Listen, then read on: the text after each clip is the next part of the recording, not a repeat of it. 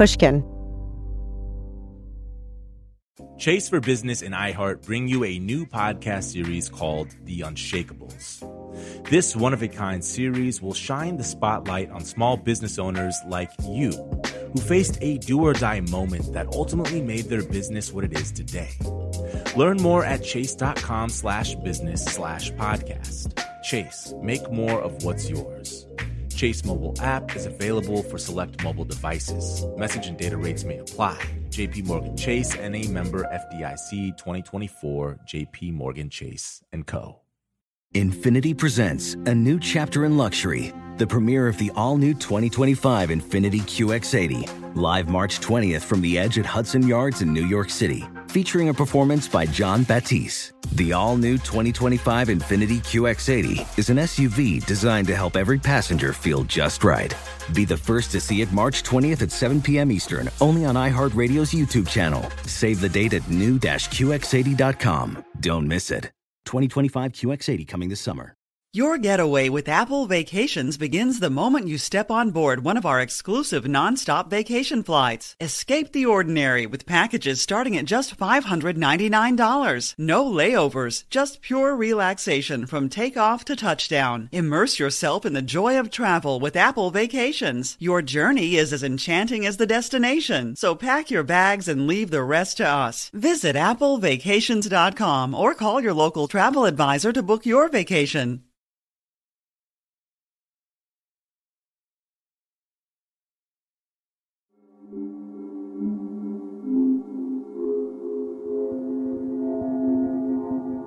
A Malibu dad who'd killed his wife and her young child out of greed?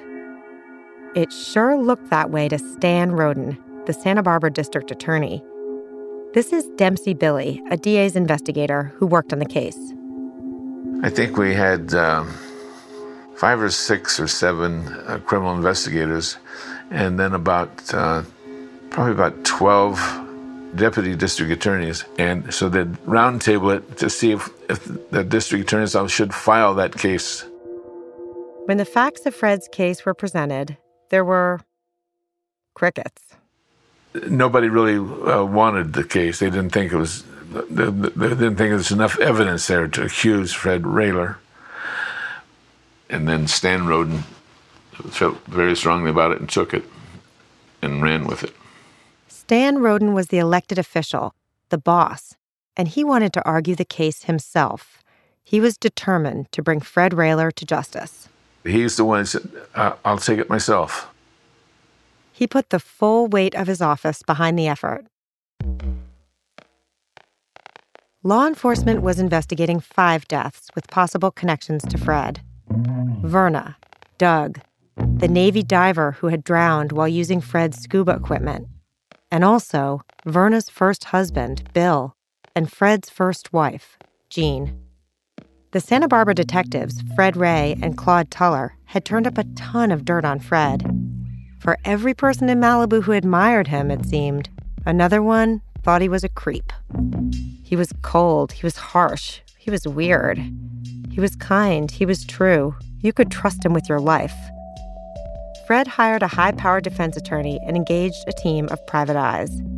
They started re-interviewing the detectives' sources, all those Malibu people who had talked to Ray and Tuller and told the tales the detectives wove into that scandalous 54-page affidavit. But when Fred's investigators fanned out over Malibu, they heard a very different story. Kathy Pullis, a Malibu mom, had talked to detectives back in March of 1981, before Fred's arrest. In the affidavit, Detective Tuller wrote that she, quote, described Fred as being strange, stormy, and rigid. He also wrote, citing Kathy, the second marriage was not as happy as Verna's first marriage with Bill. She described Bill as being gentle and Fred as not gentle. And he wrote, again supposedly based on Kathy's commentary, Doug was afraid of Fred. But 2 months later, when one of Fred's investigators went to talk to Kathy, she was appalled. The detectives had taken her words and twisted them. I mean, I can tell right off the bat this is not quite accurate. Okay, what don't you consider accurate?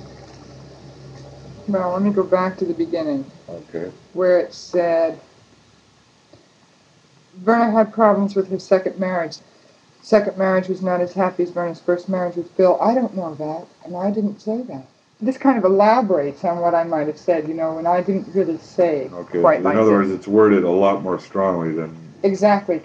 Where it talked about, described Fred as being strange, stormy, and rigid. Yes, I think his way of dealing maybe with discipline was rigid, but a lot of that is what I had heard. I did not witness him beating up his children. Okay. Or disciplining them. No. Let me go on here. Okay. Described as Bill as being very gentle and Fred as not gentle. I don't really know that he's not gentle. So you did not say that? No. That Fred was not gentle. I don't... This is exactly what I'm here for. Just go on making comments like you are as you're going along. And I never said that Doug was afraid of Fred, because I never witnessed that. Fred had some detractors in Malibu. She wasn't a fan. But had that somehow been turned into a criminal complaint against the guy? And I don't know if some of these people have an axe to grind. Human nature, wow, a great scandal.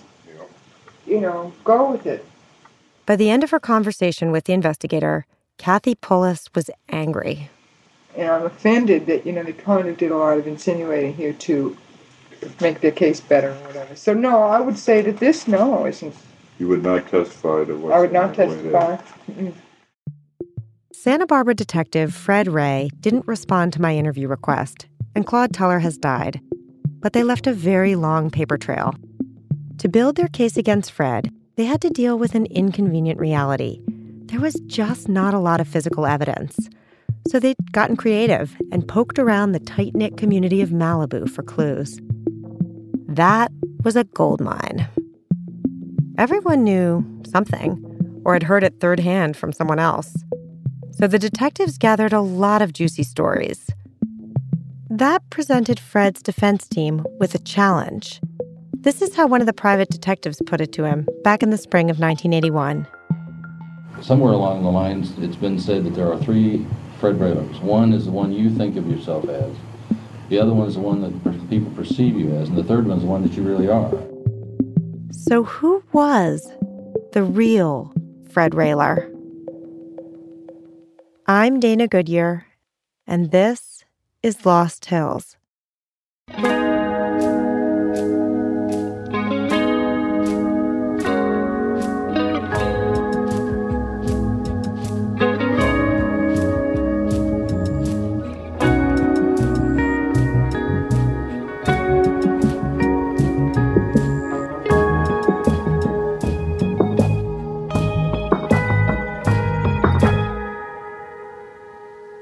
Episode 8, 3 Freds. Fred needed to prove that the Santa Barbara detectives had it all wrong. They had him all wrong. He was a good guy, and he set about trying to prove it from his jail cell in Santa Barbara. Top of mind for Fred? Beating back the image of him created by detectives Ray and Tuller in the affidavit. Here he is, talking to the private eye. When I received the copy of the affidavit, the 54-page essay, I sat down and responded to it page by page. After I did that, I went back and I wrote probably at least 1 to 2 tablets, legal tablets, full of just what we're going to be talking about again. I don't know if you've had an opportunity. They went through a list of all the people Fred knew in Malibu. But not just that. They talked about his family, Verna's family, Jean's family. According to Fred, Verna's family and Jean's parents were totally supportive of him. There's a good dialogue and good communication, and they are as close to me really as my parents and as can. It's a unique situation. That's going to be a strength as far as your, to put it in a very pragmatic term. These people are going to be your best character witnesses. It was important, the investigator said, that the persona Fred presented to the jury be credible. If there was a bad Fred, he needed to know about that too. See, we don't want to characterize you as any kind of a saint. Okay, you're a human. You've got your strengths. You've got your weaknesses. You've got the things that people know about you. And if we can get some kind of a composite, then we can present you to a jury in a way that the jury's going to say, hey, here we are. One person who knew him well, and who Fred felt sure would vouch for him, was his psychiatrist, Dr. Paul Remus. R-E-M-I-S. Maybe you can Tarzana.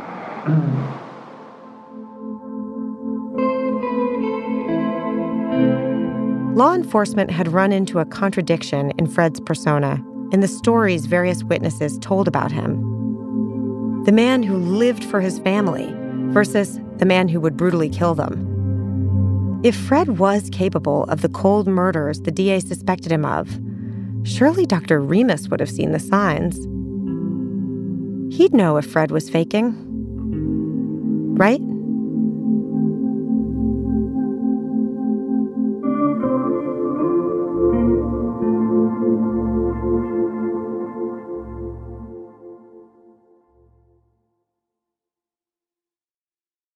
Your tax refund belongs to you, not an identity thief. Over $6 billion in tax refunds were flagged by the IRS for possible identity theft in 2023. If you're in a bind this tax season, LifeLock can help. LifeLock monitors and alerts you to identity threats you may miss on your own, even if you're careful with your personal information. And if you do become the victim of tax-related identity fraud, LifeLock has U.S.-based restoration specialists ready to help solve your identity theft issues. Plus, all LifeLock plans are backed by the $1 Million Protection Package, meaning LifeLock will reimburse you up to the limits of your plan if you lose money due to identity theft.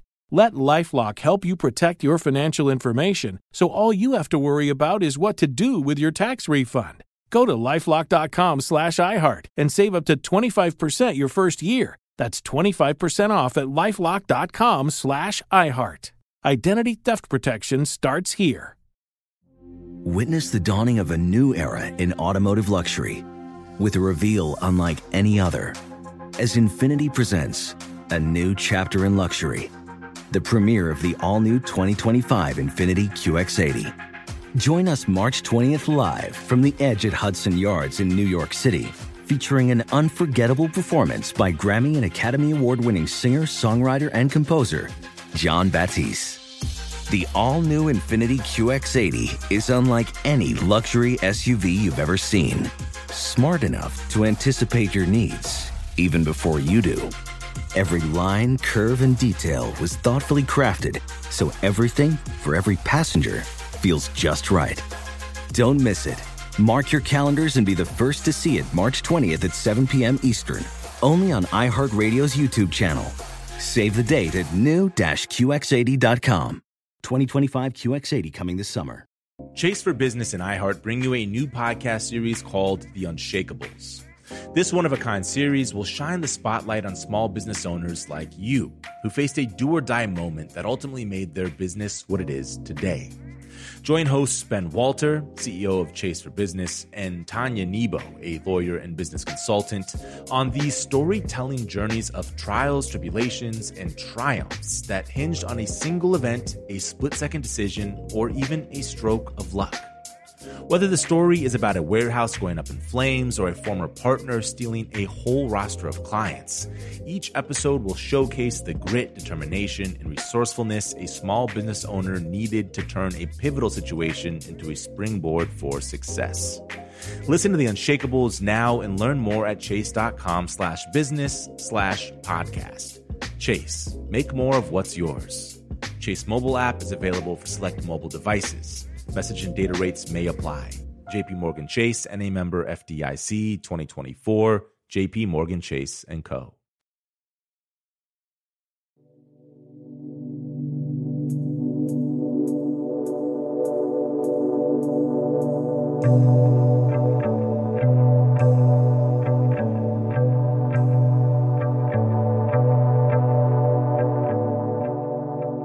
Fred's private investigator went to interview Dr. Remus, the psychiatrist Fred had consulted after Jean died and again after Verna died. The investigator wanted to know how Fred had presented himself in therapy, if his grief had seemed authentic. Here's Dr. Remus.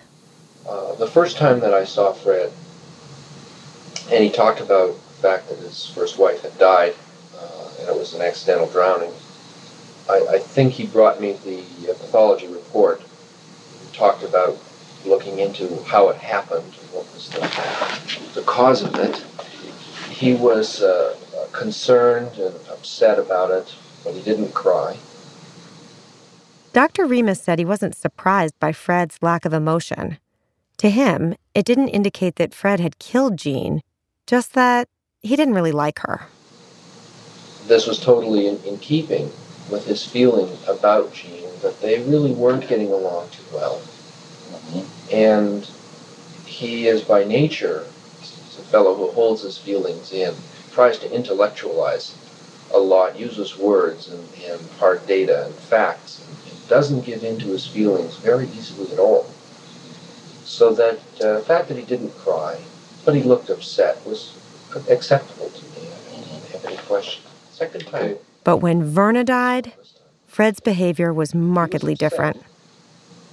This time when I saw him with Verna, the very first thing he said, first sentence he said was, "My wife is dead."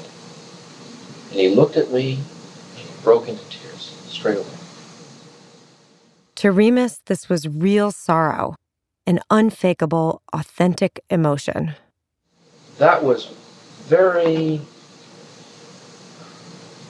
significant to me.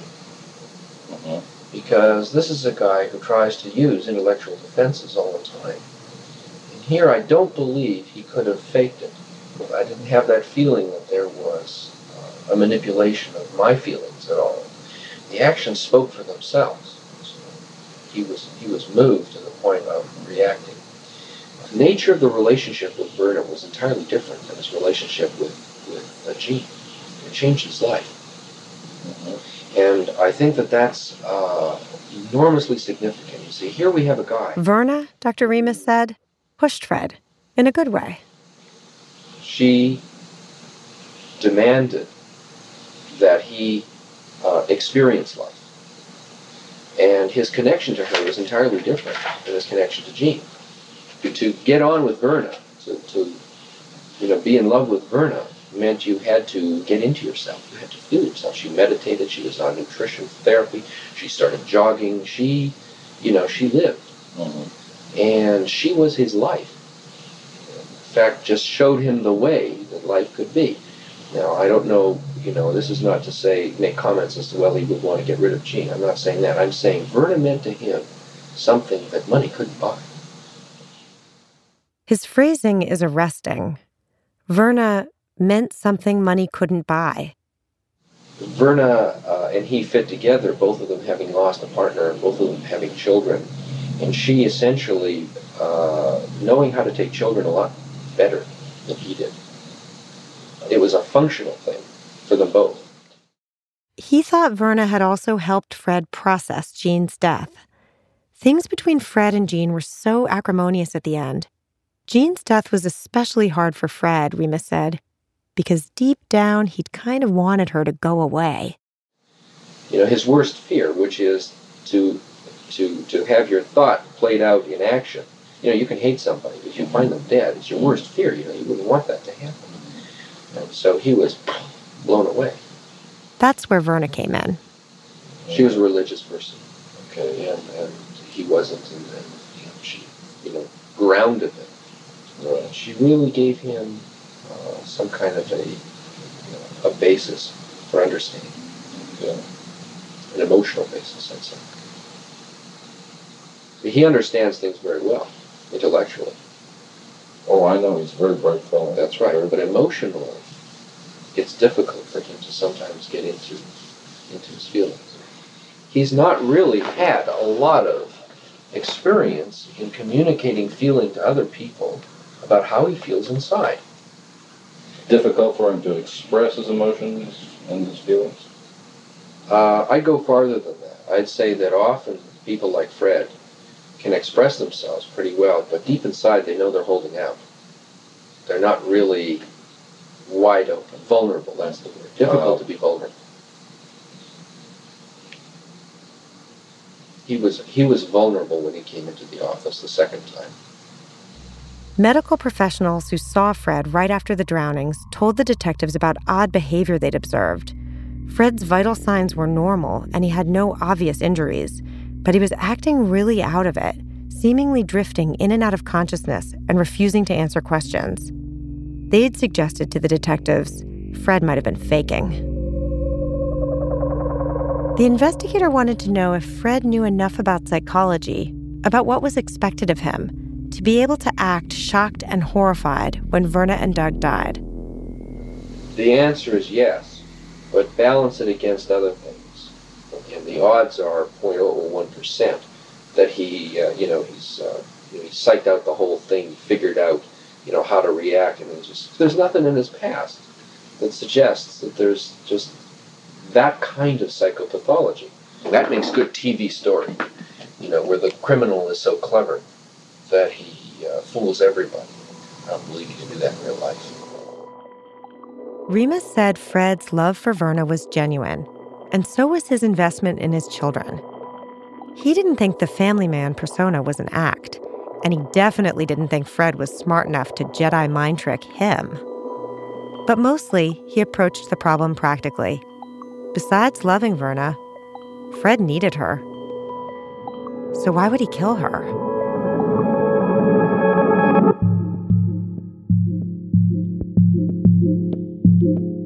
Law enforcement was theorizing that Fred needed money more than he needed Verna, that he was driven to kill in order to collect insurance money. Looking at his finances, it's hard to see a different source of income. He needed a change of fortune if he was going to keep living the dream in Malibu. But law enforcement didn't necessarily understand the real estate market in coastal Southern California. Here's Fred talking to one of the private investigators he hired, explaining how he got into the housing game. He started with a place in the Silver Strand neighborhood in Oxnard. We paid some enormous amount of money, like $18,000 for this house in Oxnard over on the Silver Strand. In 1972. Yeah. And we still have it this day. You still own the house over there? Yeah. It's worth a little more now. Oh, yeah. It was appraised at 105 or something like that. Fred's friend Mike Killeen told that same investigator that Fred's instincts for real estate were the key to his financial solvency. Oh, I can tell you a story. It's real easy. Because you remember what happened between like 70 and 76 and 77. Things went crazy. It was a story that hinged on the massive inflation of home values in the region. When Fred and Jean moved back from Berkeley, they purchased a house on Cowpine. My recollection is that they paid somewhere in the $50,000 to $60,000 range for that house. I don't know how creative he was in financing, but again, the guy doesn't have to be wealthy to put that together. And he put it together. He had income property in Oxnard. He had income property in Malibu. And Verna had some income property in Malibu. And with that going on, that's how I suppose he would pay his mortgage. And as far as I knew, he probably had some resources to draw from, and a little bit of savings. Was Fred all consumed with making the almighty dollar? Oh, God, no. The man has the soul of a poet, not of a raving business lunatic who thinks that the dollar is the most important thing. But he's not a stupid man. He certainly realized the value of his prudent investments early on. Mike's point? Fred might look overextended to the investigators, but all these properties were working for him, making him money, and home values were surging.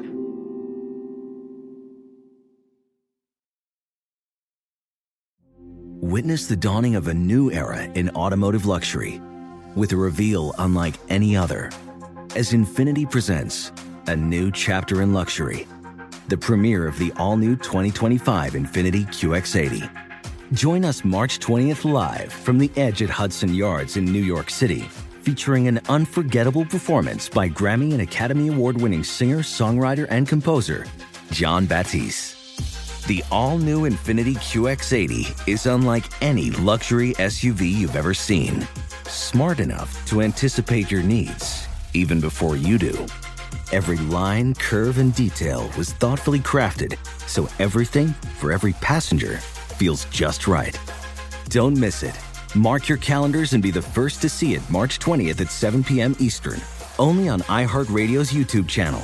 Save the date at new-QX80.com. 2025 QX80 coming this summer. Small business owners, this one's for you. Chase for Business and iHeart bring you a new podcast series called The Unshakables. This one-of-a-kind series will shine the spotlight on small business owners like you who faced a do-or-die moment that ultimately made their business what it is today. Join hosts Ben Walter, CEO of Chase for Business, and Tanya Nebo, a lawyer and business consultant, on these storytelling journeys of trials, tribulations, and triumphs that hinged on a single event, a split-second decision, or even a stroke of luck.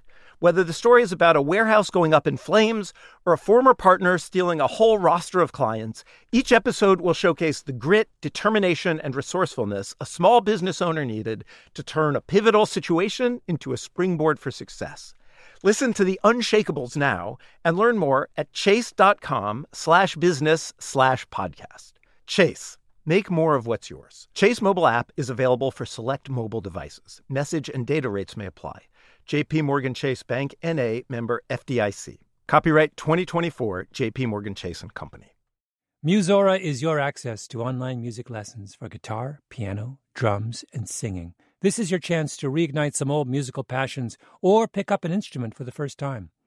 Connect with more than 100 of the world's best teachers and musicians. You'll get 7 days totally free to try it out, and then it's just $30 a month, less than a single private lesson. I mean, why do we do Broken Record? Not just because we love hearing from great musicians. We do it because we think that there is something beautiful about the appreciation of music. Don't you think we need more of that in our lives these days? That's the mission of Musora, to inspire, educate, and connect musicians. Enjoy unlimited personal support, weekly live streams, student lesson plans. It's like having a personal music teacher, only much, much better. Just go to Musora.com, Musora.com, to start a new musical journey today.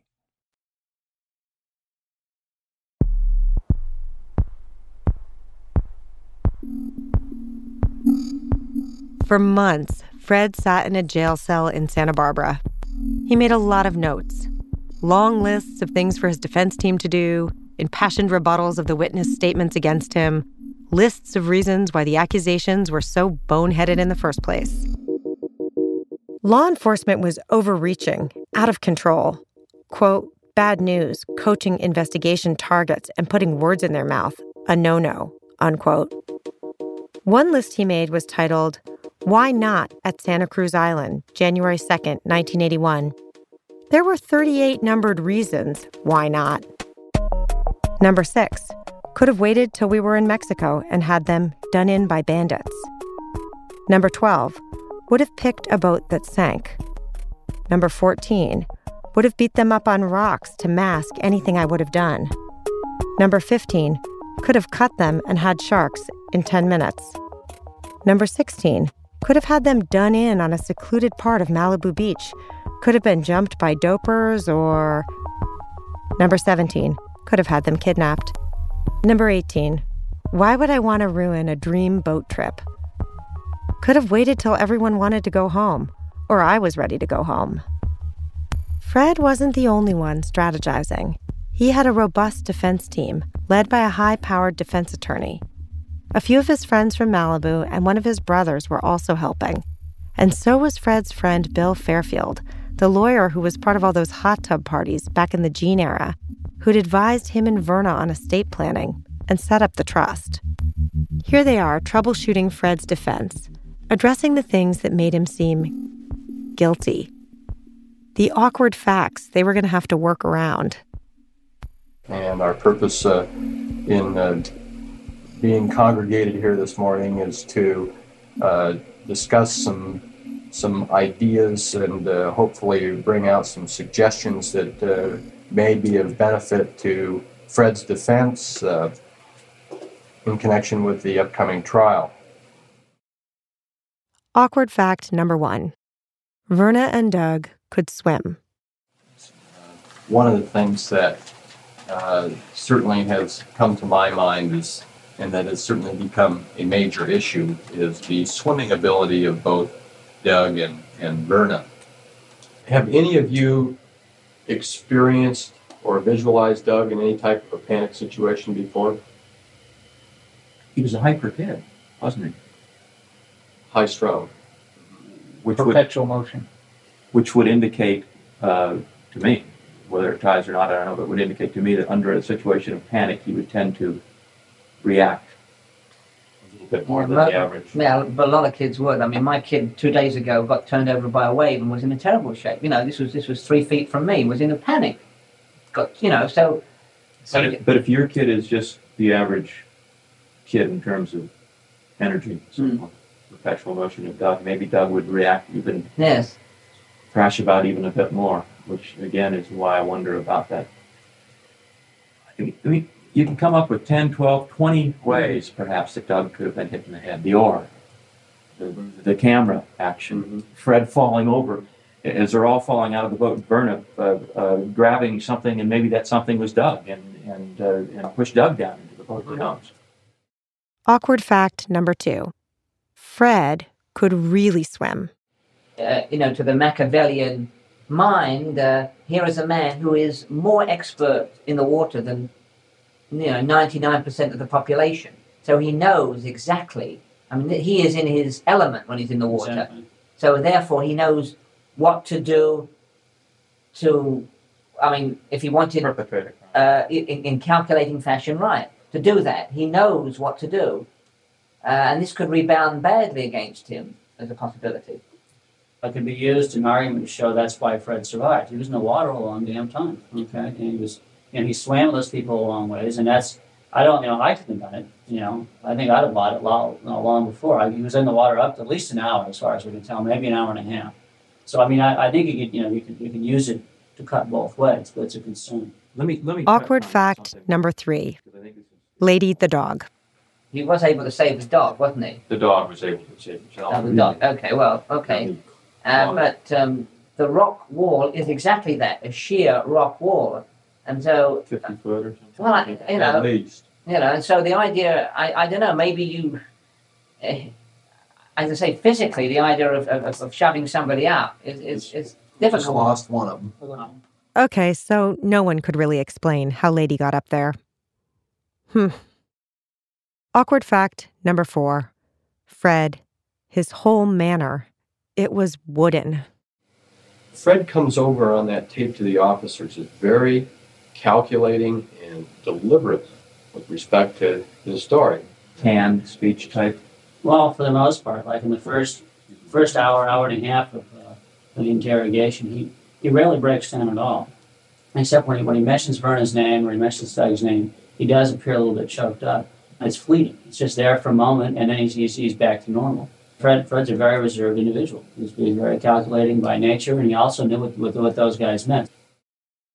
In pretrial hearings, they said, Fred was coming off as stiff, aloof. He wanted him to smile a little bit more, and look a little bit more relaxed when he's sitting there at the bench. And at a bail hearing, where he was denied release, Fred had shown no emotion. One of those. Just if he puts his hands up to his hand and shakes his head. Can they be saying? Yeah.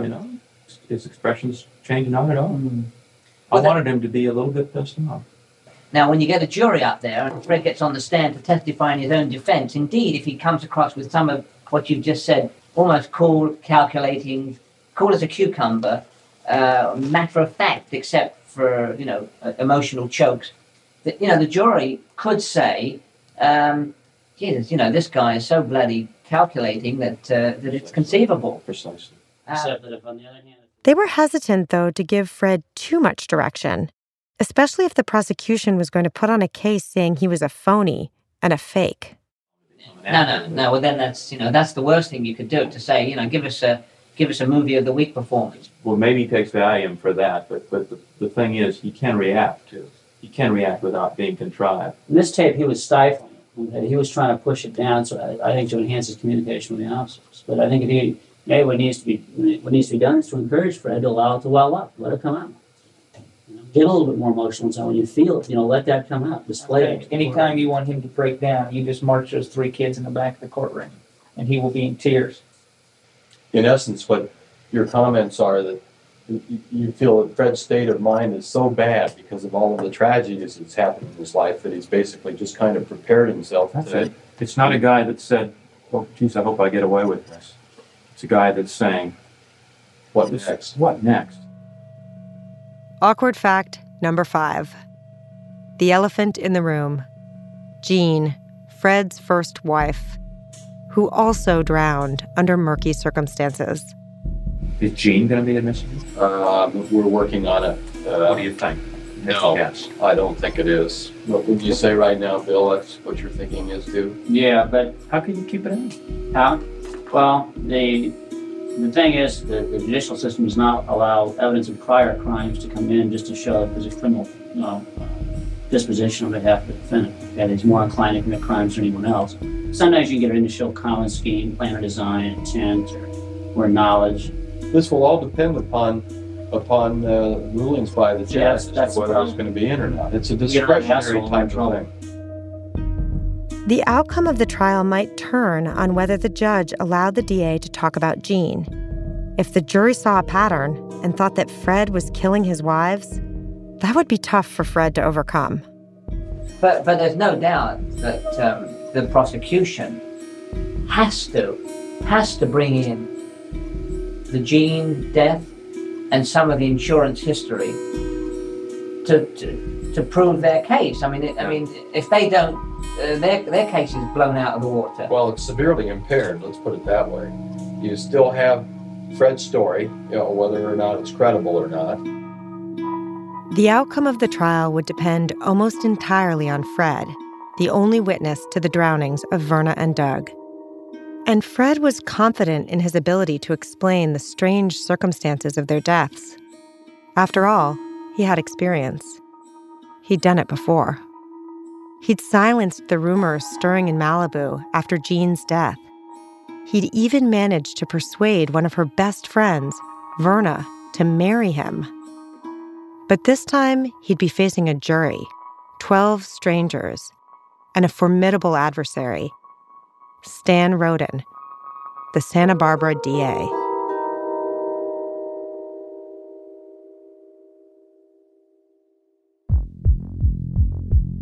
Coming up on the next episode of Lost Hills, Fred's trial draws a crowd. People like stories about rich people and rich people doing bad things. This is mythology. If somebody got life insurance and killed their wife in a glamorous situation on a yacht, on a holiday weekend, wow, that's a big deal. And look, we've got this highly technical evidence about it because it's, we're such a hotshot prosecution that we can do this. That's next in episode 9, Prejudicial Effect.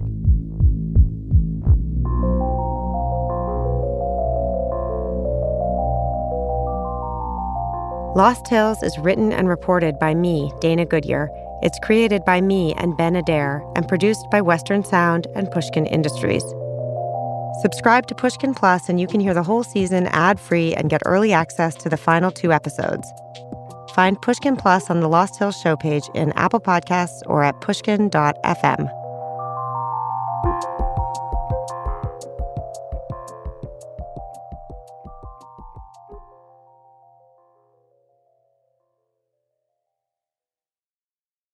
Infiniti presents a new chapter in luxury, the premiere of the all-new 2025 Infiniti QX80, live March 20th from the Edge at Hudson Yards in New York City, featuring a performance by John Batiste. The all-new 2025 Infiniti QX80 is an SUV designed to help every passenger feel just right. Be the first to see it March 20th at 7 p.m. Eastern, only on iHeartRadio's YouTube channel. Save the date at new-QX80.com. Don't miss it. 2025 QX80 coming this summer. Does money stress you out? Let Facet flip your financial chaos into clarity. Finding Facet immediately put us at ease. Facet's innovative approach to financial planning ensures your money works as hard as you do, enabling members to experience the joys of having your finances in order. And that makes us Facet for life now, I guess. Visit Facet.com, FACET.com to learn more. This ad is sponsored by Facet. Facet Wealth is an SEC registered investment advisor. This is not an offer to buy or sell securities, nor is it investment, legal, or tax advice. These testimonials are from current Facet members who are not compensated. All opinions are their own and not a guarantee of a similar outcome. Your getaway with Apple Vacations begins the moment you step on board one of our exclusive nonstop vacation flights. Escape the ordinary with packages starting at just $599. No layovers, just pure relaxation from takeoff to touchdown. Immerse yourself in the joy of travel with Apple Vacations. Your journey is as enchanting as the destination, so pack your bags and leave the rest to us. Visit applevacations.com or call your local travel advisor to book your vacation.